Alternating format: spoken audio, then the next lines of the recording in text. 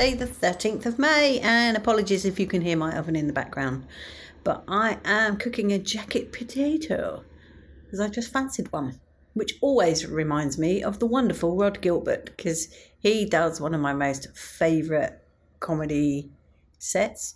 I think I've probably talked about it before. In fact, I may have even put a link, but if not, Google Rod Gilbert jacket potato because it's just so funny.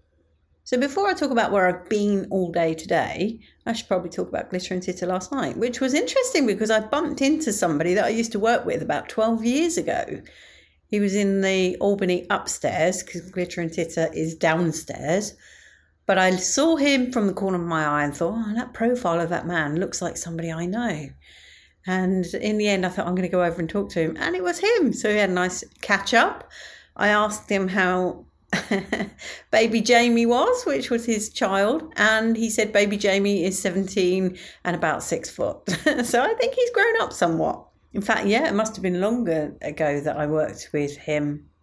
I didn't leave the company until about 12 years ago, but I think we weren't working in the same area for some time before that. But anyway, last time I spoke to him, his child was, fairly newborn, I think. So that was that. I then went to Glitter and Titter, which was great fun. Larissa was on good form. I sat at the table with a guy called George, who was very nice, not seen him before. He was there supporting his good friend, Felina Onyx, who's very good. She's great burlesque. I have seen her before last night, and she does burlesque properly.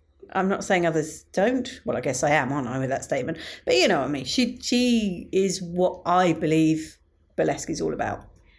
And then today I've been doing a comedy workshop with a guy called Alfie Noakes, who's very much in my good books because, he overheard me.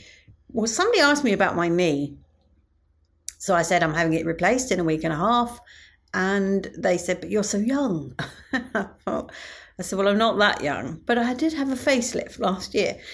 At which point he overheard this and said, why are you not telling that as your story? So we just talked through it.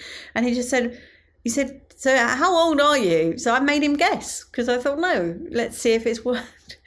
And, you can probably add a few years on, but he said 34 and I'm considerably older than 34. So I was very happy with that. I'm sure my plastic surgeon will be very happy to hear that. I almost feel like I should go and give him more money, but I won't.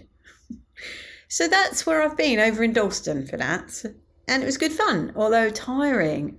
My brain hurts because it was about 5.5 hours.